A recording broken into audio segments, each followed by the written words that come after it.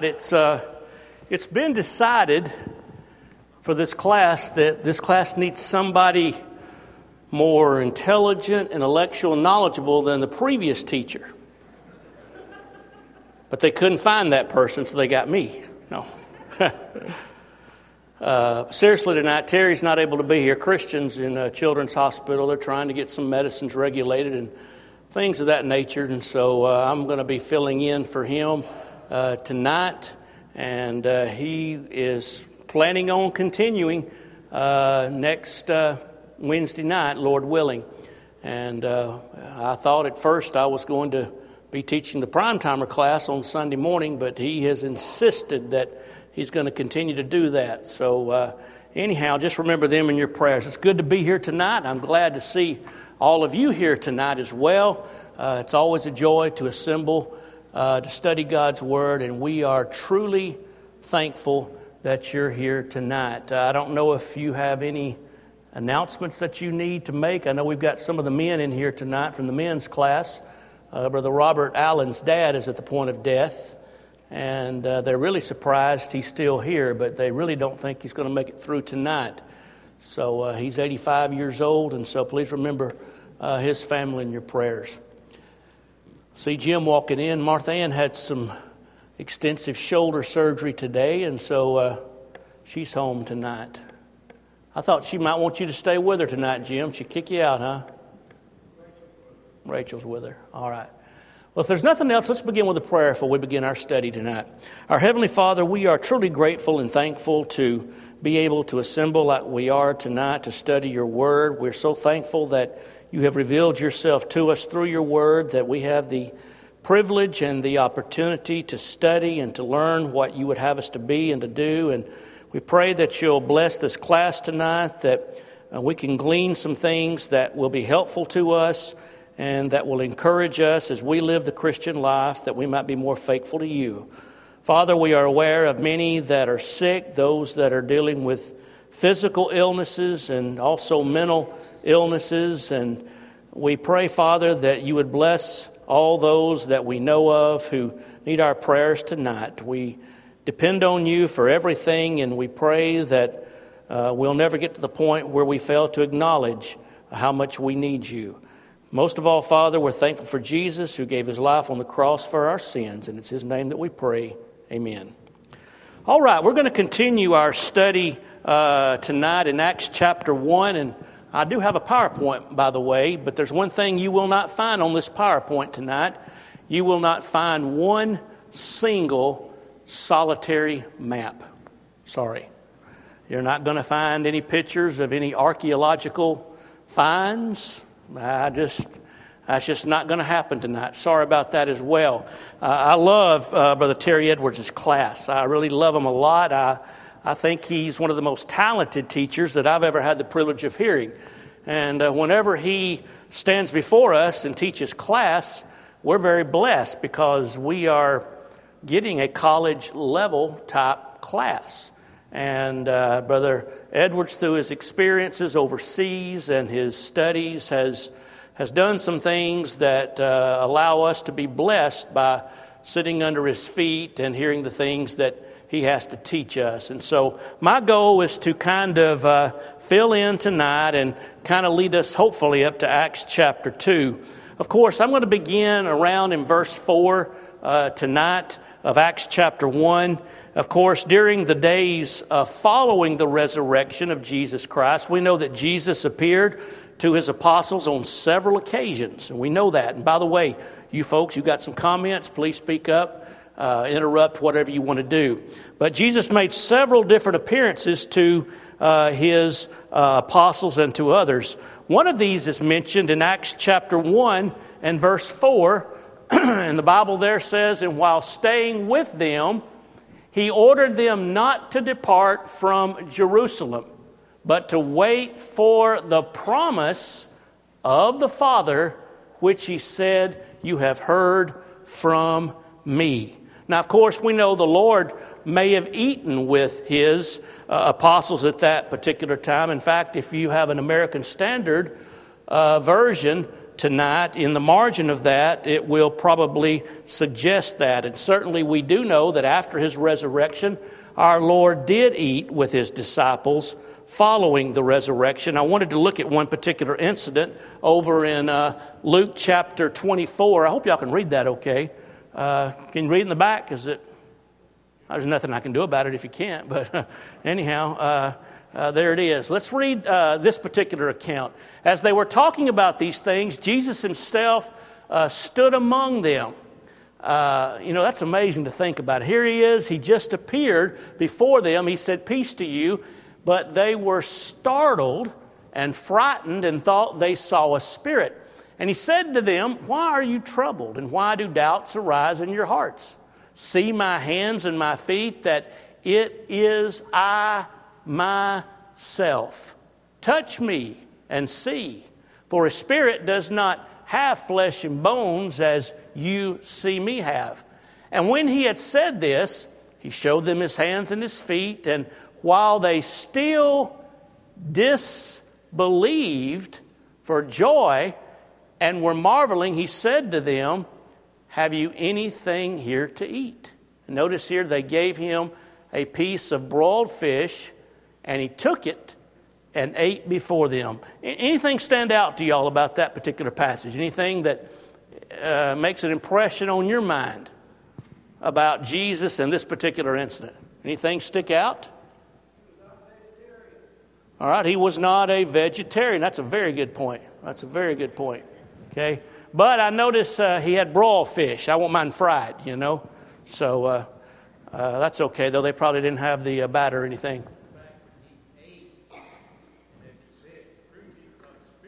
That's right. He ate. He had to go through the normal process of eating and digestion, of flesh and bones. A spirit doesn't have flesh and bones as you see me have. Somebody else had their hand raised. And he showed them his hands and his feet, which contained the wounds from the cross. That's exactly right. And that's the proof that they ought to have accepted, that no matter what your mind says, this is the one.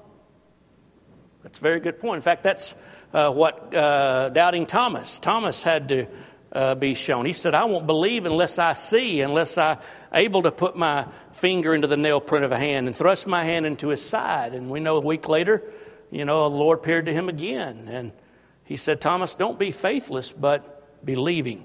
And so another incident, Peter told those who were assembled at the household of Cornelius. You'll recall that particular story. Jesus ate and drank with certain witnesses, Peter said, following being raised from the dead. And so here we have Jesus and some time that he spent with his followers after he arose from the dead. But what really matters, here's what really matters about this. He instructed those apostles to remain in where? Jerusalem. Tarry ye in the city of Jerusalem. Jerusalem's significant, isn't it? That's where the church was to begin. Jerusalem is could be a subject of much topic. We could talk about Jerusalem for quarters, actually, and all the significance of the prophecies and all.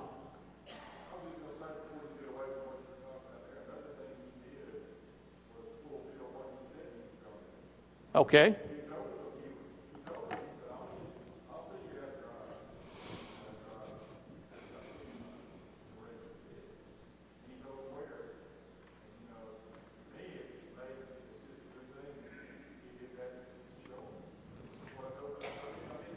That's exactly right. Of course, they didn't believe really either, They had trouble believing. And so, anyhow, he instructed them to remain in Jerusalem until the Father's promise about which he had told them earlier, the coming of the Comforter or the Helper. Notice here in this next verse, in this promise in John 14, verses 15 through 17, Jesus said, "If you love me, keep my commandments, and I will ask the Father, and he will give you another helper to be with you forever, even the Spirit of truth, whom the world cannot receive because it neither sees him nor knows him. You know him, for he dwells with you and will be in you. And of course, we know from other passages that the Holy Spirit was going to come and guide the apostles into what? All truth. He will bring all things to your remembrance. There's a miraculous aspect to this here. The apostles were going to be literally guided into all truth. He said, I will bring all things to your remembrance. I will guide you into all truth. Who's he talking to? The apostles. In other words, all truth that would ever be revealed was going to be revealed through those inspired men. And after that, there would be no other revelation from God. There would be no other truth from God that was going to be revealed. The apostles were promised that they would be given the ability to remember everything the Lord had taught them, and all truth would be delivered unto them. And we're thankful that we are the recipients of that divine revelation today. And so all the apostles had been baptized by John in water at their repentance, but Jesus told them before many days passed they were going to be baptized in the Holy Spirit and with the Holy Spirit. And we know as Acts chapter 2 comes that we're going to see exactly how that unfolds. Now, as we move on to chapter 1, verses 6 through 11, there's some questions here concerning the kingdom. And I just want to begin by reading Acts chapter 1, verses 6 through 11, if you will. It says, So when they had come together, they asked him, Lord, will you at this time restore the kingdom to Israel? What's he asking? What are they asking? What? They want a physical kingdom? What are the apostles, what are they really asking here? You know? Do what? They want the throne of David? All right, they're not talking about the things that, the Lord is concerned about. Jesus had made the statement, my kingdom is not of this world. My kingdom were of this world, I would have told you. And here we find the apostles still not getting it, do they? They still don't get things. They still don't understand the nature of the kingdom. And they had misunderstood the Lord's teachings all throughout his ministry. And now they're asking, Lord, is this the time when it's going to happen? Israel was under Roman dominion, and they thought surely now this is the time when Israel's going to be dominant once again in the world. It's going to become the dominant power once again. Of course, two had already asked, Lord, when you come into your kingdom, will you put me one on your right hand and the other on the left hand? They were already kind of bickering and fussing among themselves as to who was the greatest. And Jesus said, whosoever is the greatest among you, what? Let him be your servant. If you want to be great, you serve. And Jesus, on several occasions, tried to impress that principle upon their minds. Remember the incident when he took the towel and washed the disciples' feet. And the disciples were stunned at such actions by the Lord. And yet, Jesus was teaching them a lesson. If you're going to be great in the kingdom, you've got to learn to serve other people. That's the true definition of greatness. Serving God and serving other people. But Jesus said to them, it's not for you to know the times or seasons that the Father has fixed by his own authority, but you will receive power when the Holy Spirit has come upon you. And now who's the you here? Who's the you here? The apostles. All right. And you will be my witnesses in Jerusalem and in Judea and Samaria and to the end of the earth. And when he had said these things, as they were looking on, he was lifted up, and a cloud took him out of their sight. And while they were gazing into heaven as he went, behold, two men stood by them in white robes and said, Men of Galilee, why do you stand looking into heaven? This Jesus who was taken up from you into heaven will come in the same way as you saw him go into heaven. Think about children for just a minute. Concepts that are developed in childhood are sometimes difficult to change, aren't they? A child develops a concept about something. It's difficult to change, and certainly that was true in the case of the apostles, regarding the kingdom that Jesus had said he was going to establish. They just could not get it out of their minds that this wasn't going to be an earthly kingdom. They just knew it was going to be an earthly kingdom, and that somehow with the leadership of the Lord after he arose from the dead, that he was going to lead them in the conquering of all the nations. And so, will you at this time restore the kingdom of Israel? Well, the Lord told them that only the Lord knows, the Father knows, the precise timing of the events he has planned. Now that, of course, would include the establishment of the kingdom and the end of time. Now, Matthew 24 is a very interesting chapter. We could spend a lot of time talking about that. Of course, here we see, again, a misunderstanding in regard to what the disciples were thinking about and what they were focused on. The temple and all the wonders around it were just magnificent. And what did Jesus say? All this will be destroyed. The temple will be destroyed and rebuilt in 3 days, and so forth. And of course, we remember Matthew chapter 24, Jesus answers 2 specific questions. Now, whether the apostles meant 2 questions is another discussion, but Jesus answered 2 questions. When shall these things be, the destruction of the temple and all these magnificent things, and what shall be the sign of your coming? And Jesus answered that. He said, all these things will take place in this generation. This generation will not pass till all these things come to pass. Then he switched gears, right? But of that day and hour knoweth no man.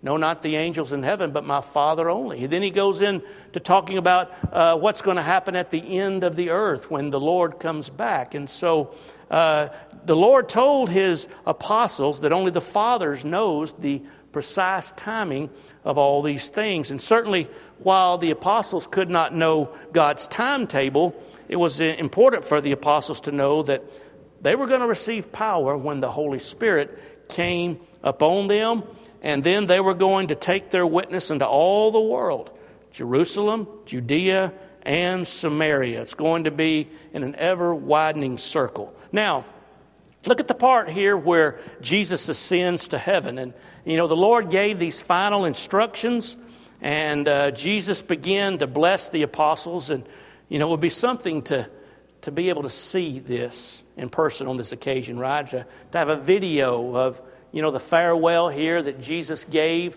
his apostles before he ascended back to his Father. And at that moment, Jesus was taken up into a cloud. And what a magnificent, amazing sight that must have been.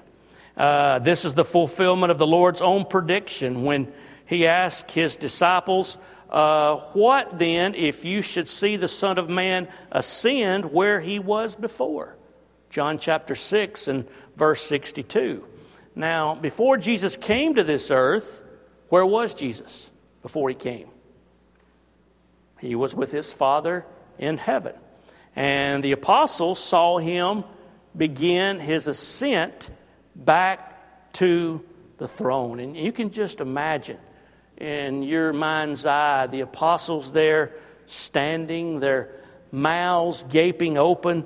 They're looking up into the clouds and looking and looking and looking where they had last seen the Savior. I kind of picture it like one of those helium balloons, You watch it as long as you can, don't you? But just soon it becomes impossible to see. I don't know if it was something like that or not. But they gazed up into the clouds where they had seen the Savior. And while they were looking, while they were gazing, 2 men in white clothing stood by and told them that Jesus would come again in the same manner that they had seen him go. Now, of course, Matthew describes the appearance of the angel who rolled away the stone. Remember, at the resurrection of Jesus Christ, Matthew's account says that his countenance was like lightning, his clothing as white as snow. That kind of sounds like this description, right? these two angels. It seems the two men in shining garments are called angels, and it's very likely that these two men in Luke's account stood by the apostles are angels as well, who appeared in the form of men. And the statements of the angels in reference here to the Lord's return, this is something we need to take to heart, clearly indicate that when Jesus comes back, he's going to come back literally, visibly, and in his glorified body. Y'all see those bumper stickers? If this car is empty, what? The rapture is taking place. You know, it's going to be something secretive.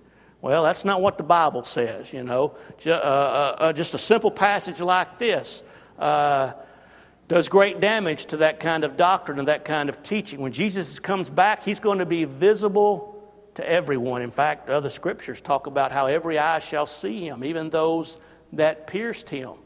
And all nations of the earth shall wail because of him.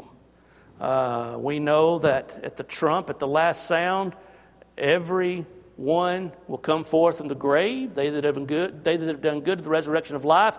They that have done evil to the resurrection of condemnation. Everyone will hear his voice and come forth.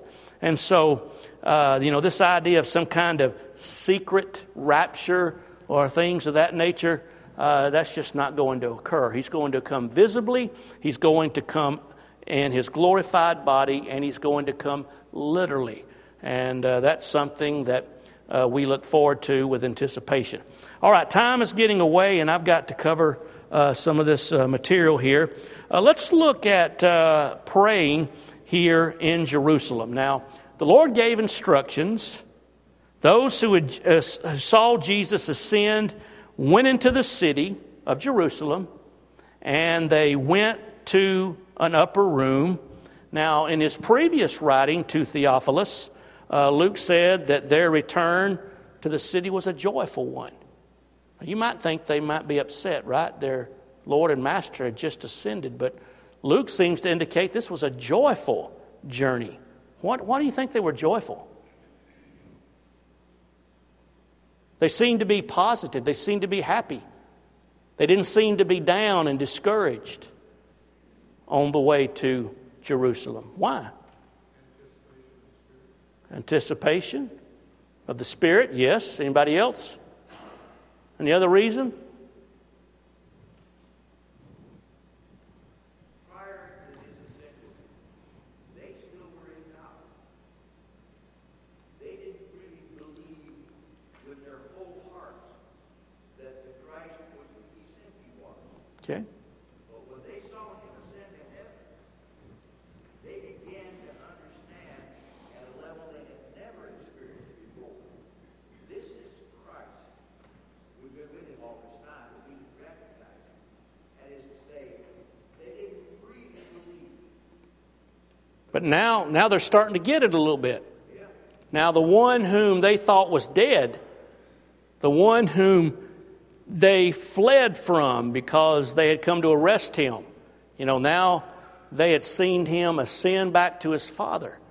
And I think they rejoiced because Jesus, their Lord and Savior, was alive. He wasn't a dead Savior. He was very much alive. And that just simply meant that everything the Lord said he would do had been verified. It was true.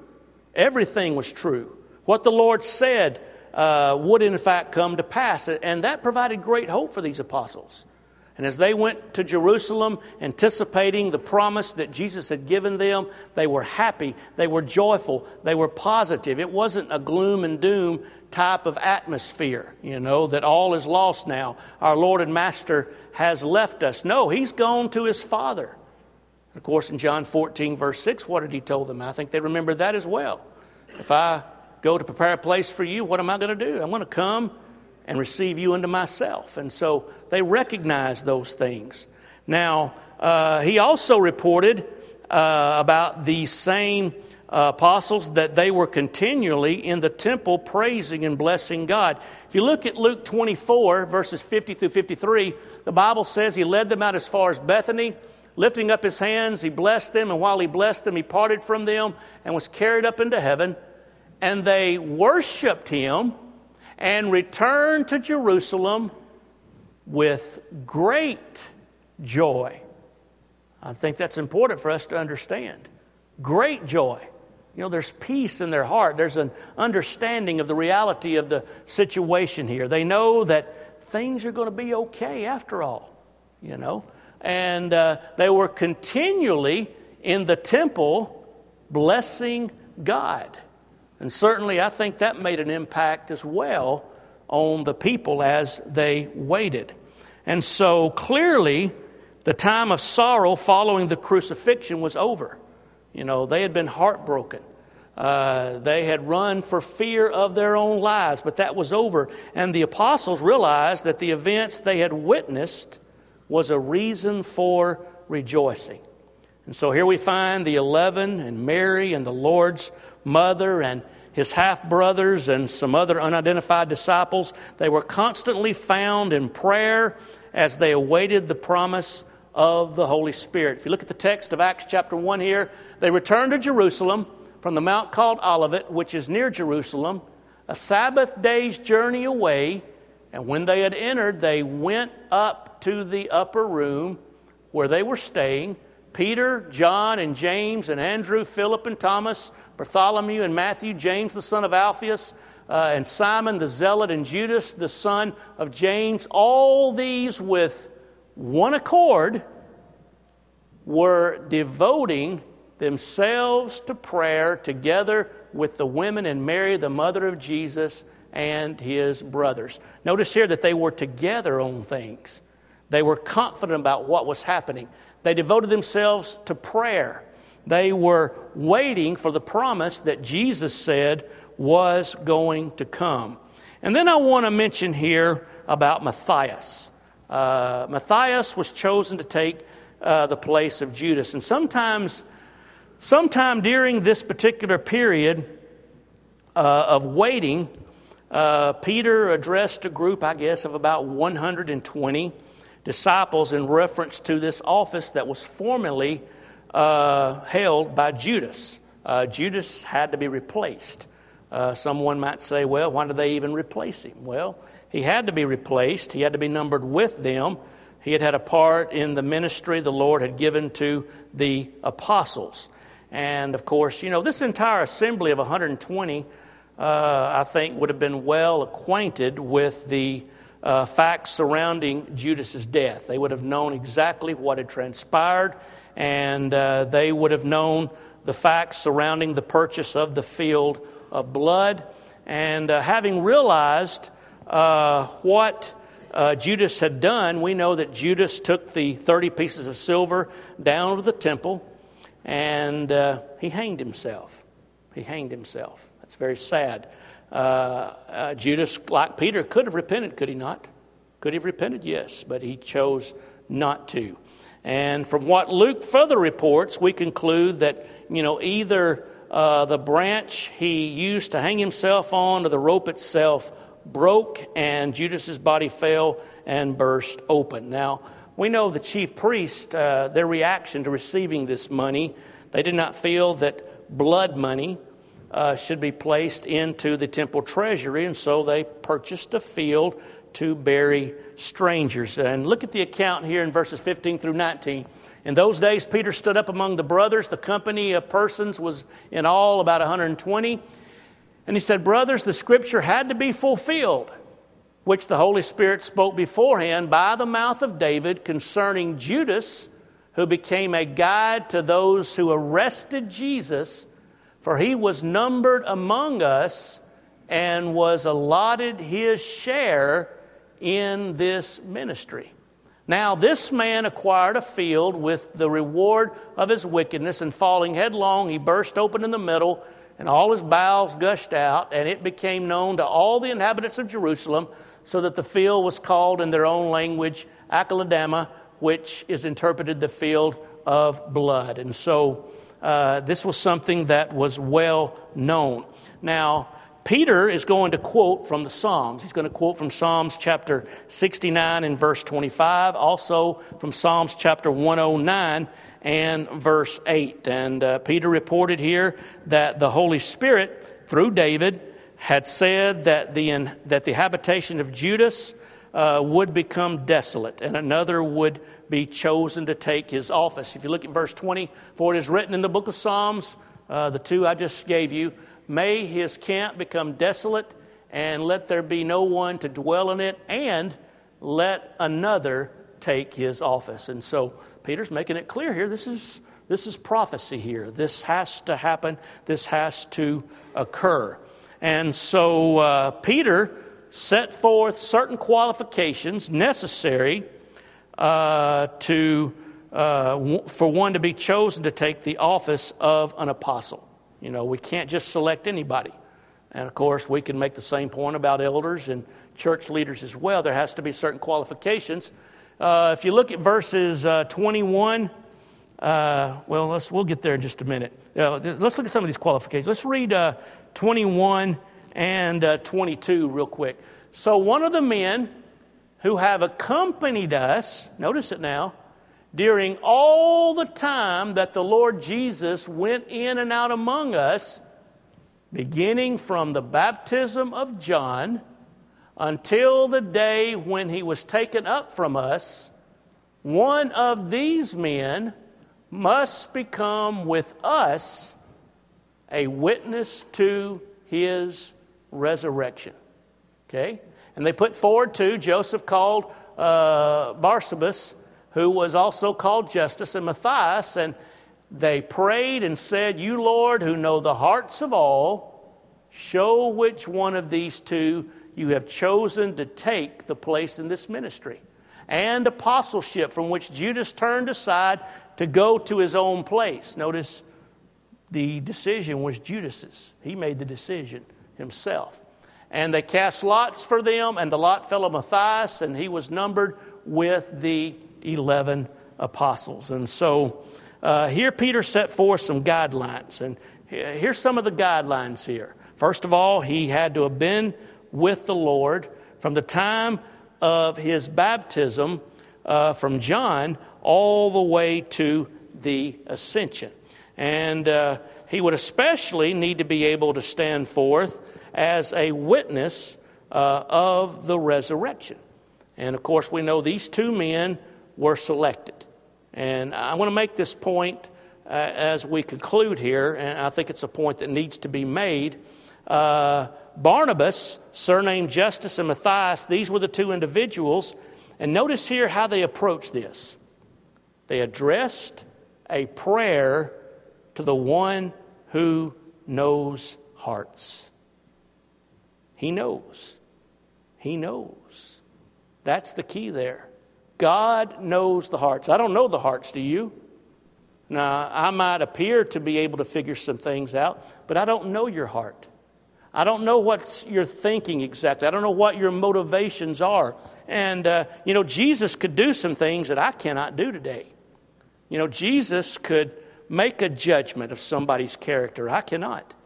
Now, for example, this idea of judging, I might say about somebody, they sure are having a problem drinking.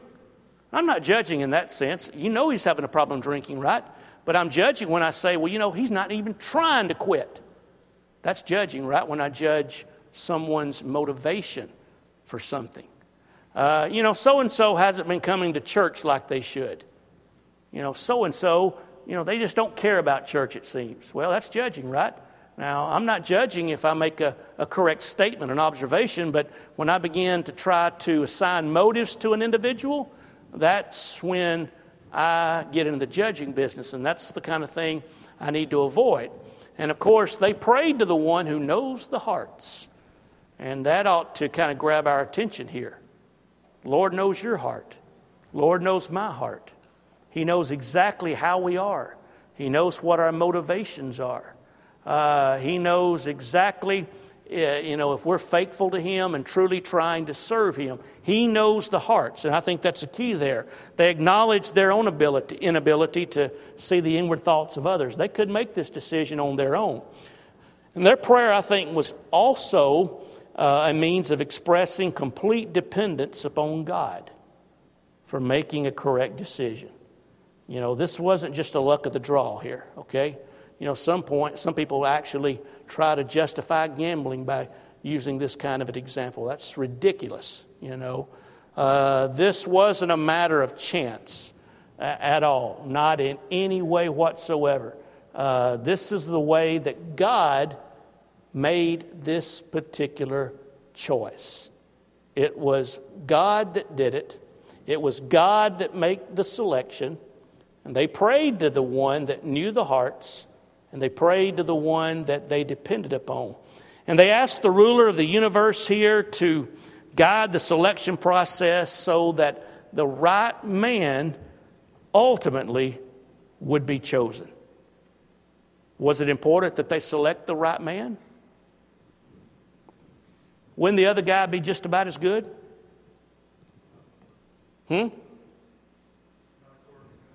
Well, maybe not according to God. Don't you think the other guy was pretty decent? You know, I think he was a good guy. You know, go ahead. They also had to accept the judgment of God. Okay. Because it would have been easy for someone who said, well, this is not the one I voted on. I voted for Barabbas, and I think he's a better man. But they didn't do that. That's exactly right. It's easy for us to allow our own personal feelings get in the way sometimes, isn't it? Rather than maybe what's good for the cause of Christ. We've got to be willing to put aside, you know, personal preferences and desires and, you know, ask what is good for the Lord's church? What's good for the Lord's people? How can the kingdom of God be more blessed by a particular decision? It's difficult sometimes, and this can happen. Well, the Bible says here, and they cast their lots, and the lot fell on Matthias, and he was numbered with the 11 apostles.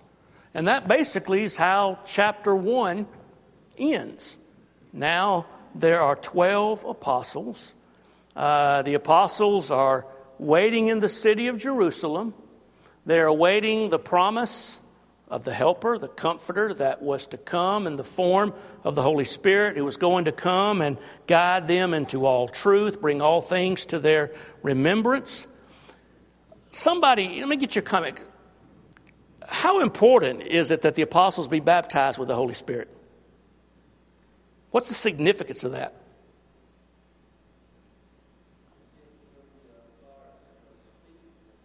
All right, it's going to give them the authority to speak for God.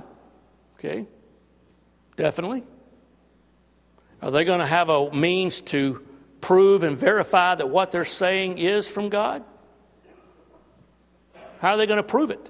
They're going to say, turn in your Bibles to so-and-so? No. How do they prove it? Signs and wonders and miracles. That's how they're going to prove it. Jesus told them that in Mark chapter 16, right? These signs shall follow them that believe. And then it lists several things that they would be able to do. And the Bible says they went forth preaching the word, confirming the word with these signs following. What was the purpose of miracles? Of course, this is a side subject. The purpose of miracles was to confirm the word. So once the purpose of miracles has subsided, do you need them anymore? Of course not. It's kind of like scaffolding you put on a house. When you build a house and, you know, the house is completed, how foolish would you look to leave the scaffolding up along the side? You'd look kind of foolish, right? The house is complete. You don't need the scaffolding anymore.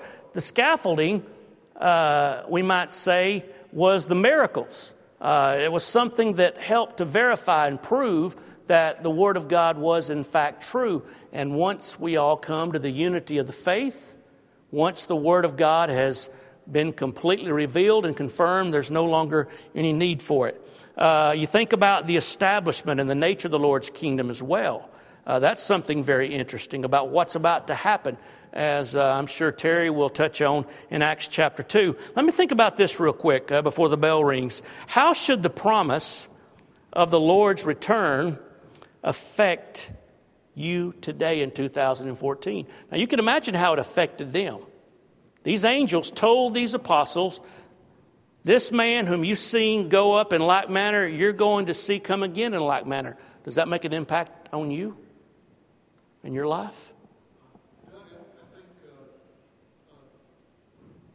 right after that it says they went joyfully. Mm-hmm. I think because they saw the Christ ascending, I think they finally turned off the physical side of it and were realizing the spiritual importance of what was happening there. They no longer relied on or were dependent on the physical things to get them through their struggles and their all that. Well, they're not going to be left to themselves. I love those words, helper, comforter. I'm going to send a helper. I'm going to send a comforter. In other words, they rejoice. They're not left to their own devices here. They're going to be helped. They are confident about what's going to transpire. And they were joyful because they knew what was going to happen. The Lord was going to come again. That ought to make me happy as well. When we see all the problems we face in life, the difficulties that come our way, we see our world today in such a chaotic situation in many cases, it's a source of comfort and joy to know that everything's going to be all right. Right? Friday came, the Lord died, He bled, He breathed His last, but what happened? Sunday's coming, right? It's a day of rejoicing. The Lord overcame death, gave us the assurance that we'll overcome death as well. And to me, that's a great source of comfort. That's a great source of joy. And I think that's how it ought to impact us today. When I read that in Acts chapter 1, it ought to make me happy. It ought to make me rejoice. It ought to help me as I deal with my everyday activities of life to know the Lord is coming again and there is hope beyond what's happening around me. And I can make it through this day. And now, look at the importance of the prayer to the Lord here, the importance of this prayer they made to God to help them through the selection process. And certainly, I think that prayer played a vital role in the fact that they were confident in their selection. There was no doubt in their minds, no doubt whatsoever, that the one that was selected, Matthias, was the one that should be chosen. I don't think there was any discussion, any argumentation that followed it. This prayer to God, knowing that He would help them and that He knew exactly what was best, through prayer they were able to solve this particular problem. Prayer solves problems for us today as well. Prayer improves our relationship with God because it improves our communication with God. And when we are prayerful people, then we need to realize we're going to be stronger and things are going to be all right with us as well. All right, thank you for listening. And next week, hopefully Terry will be back and he'll begin Acts chapter 2. I think that's Kim back there, isn't it? You tell him I'm ready for Acts chapter 2 then. That's what he told me to do.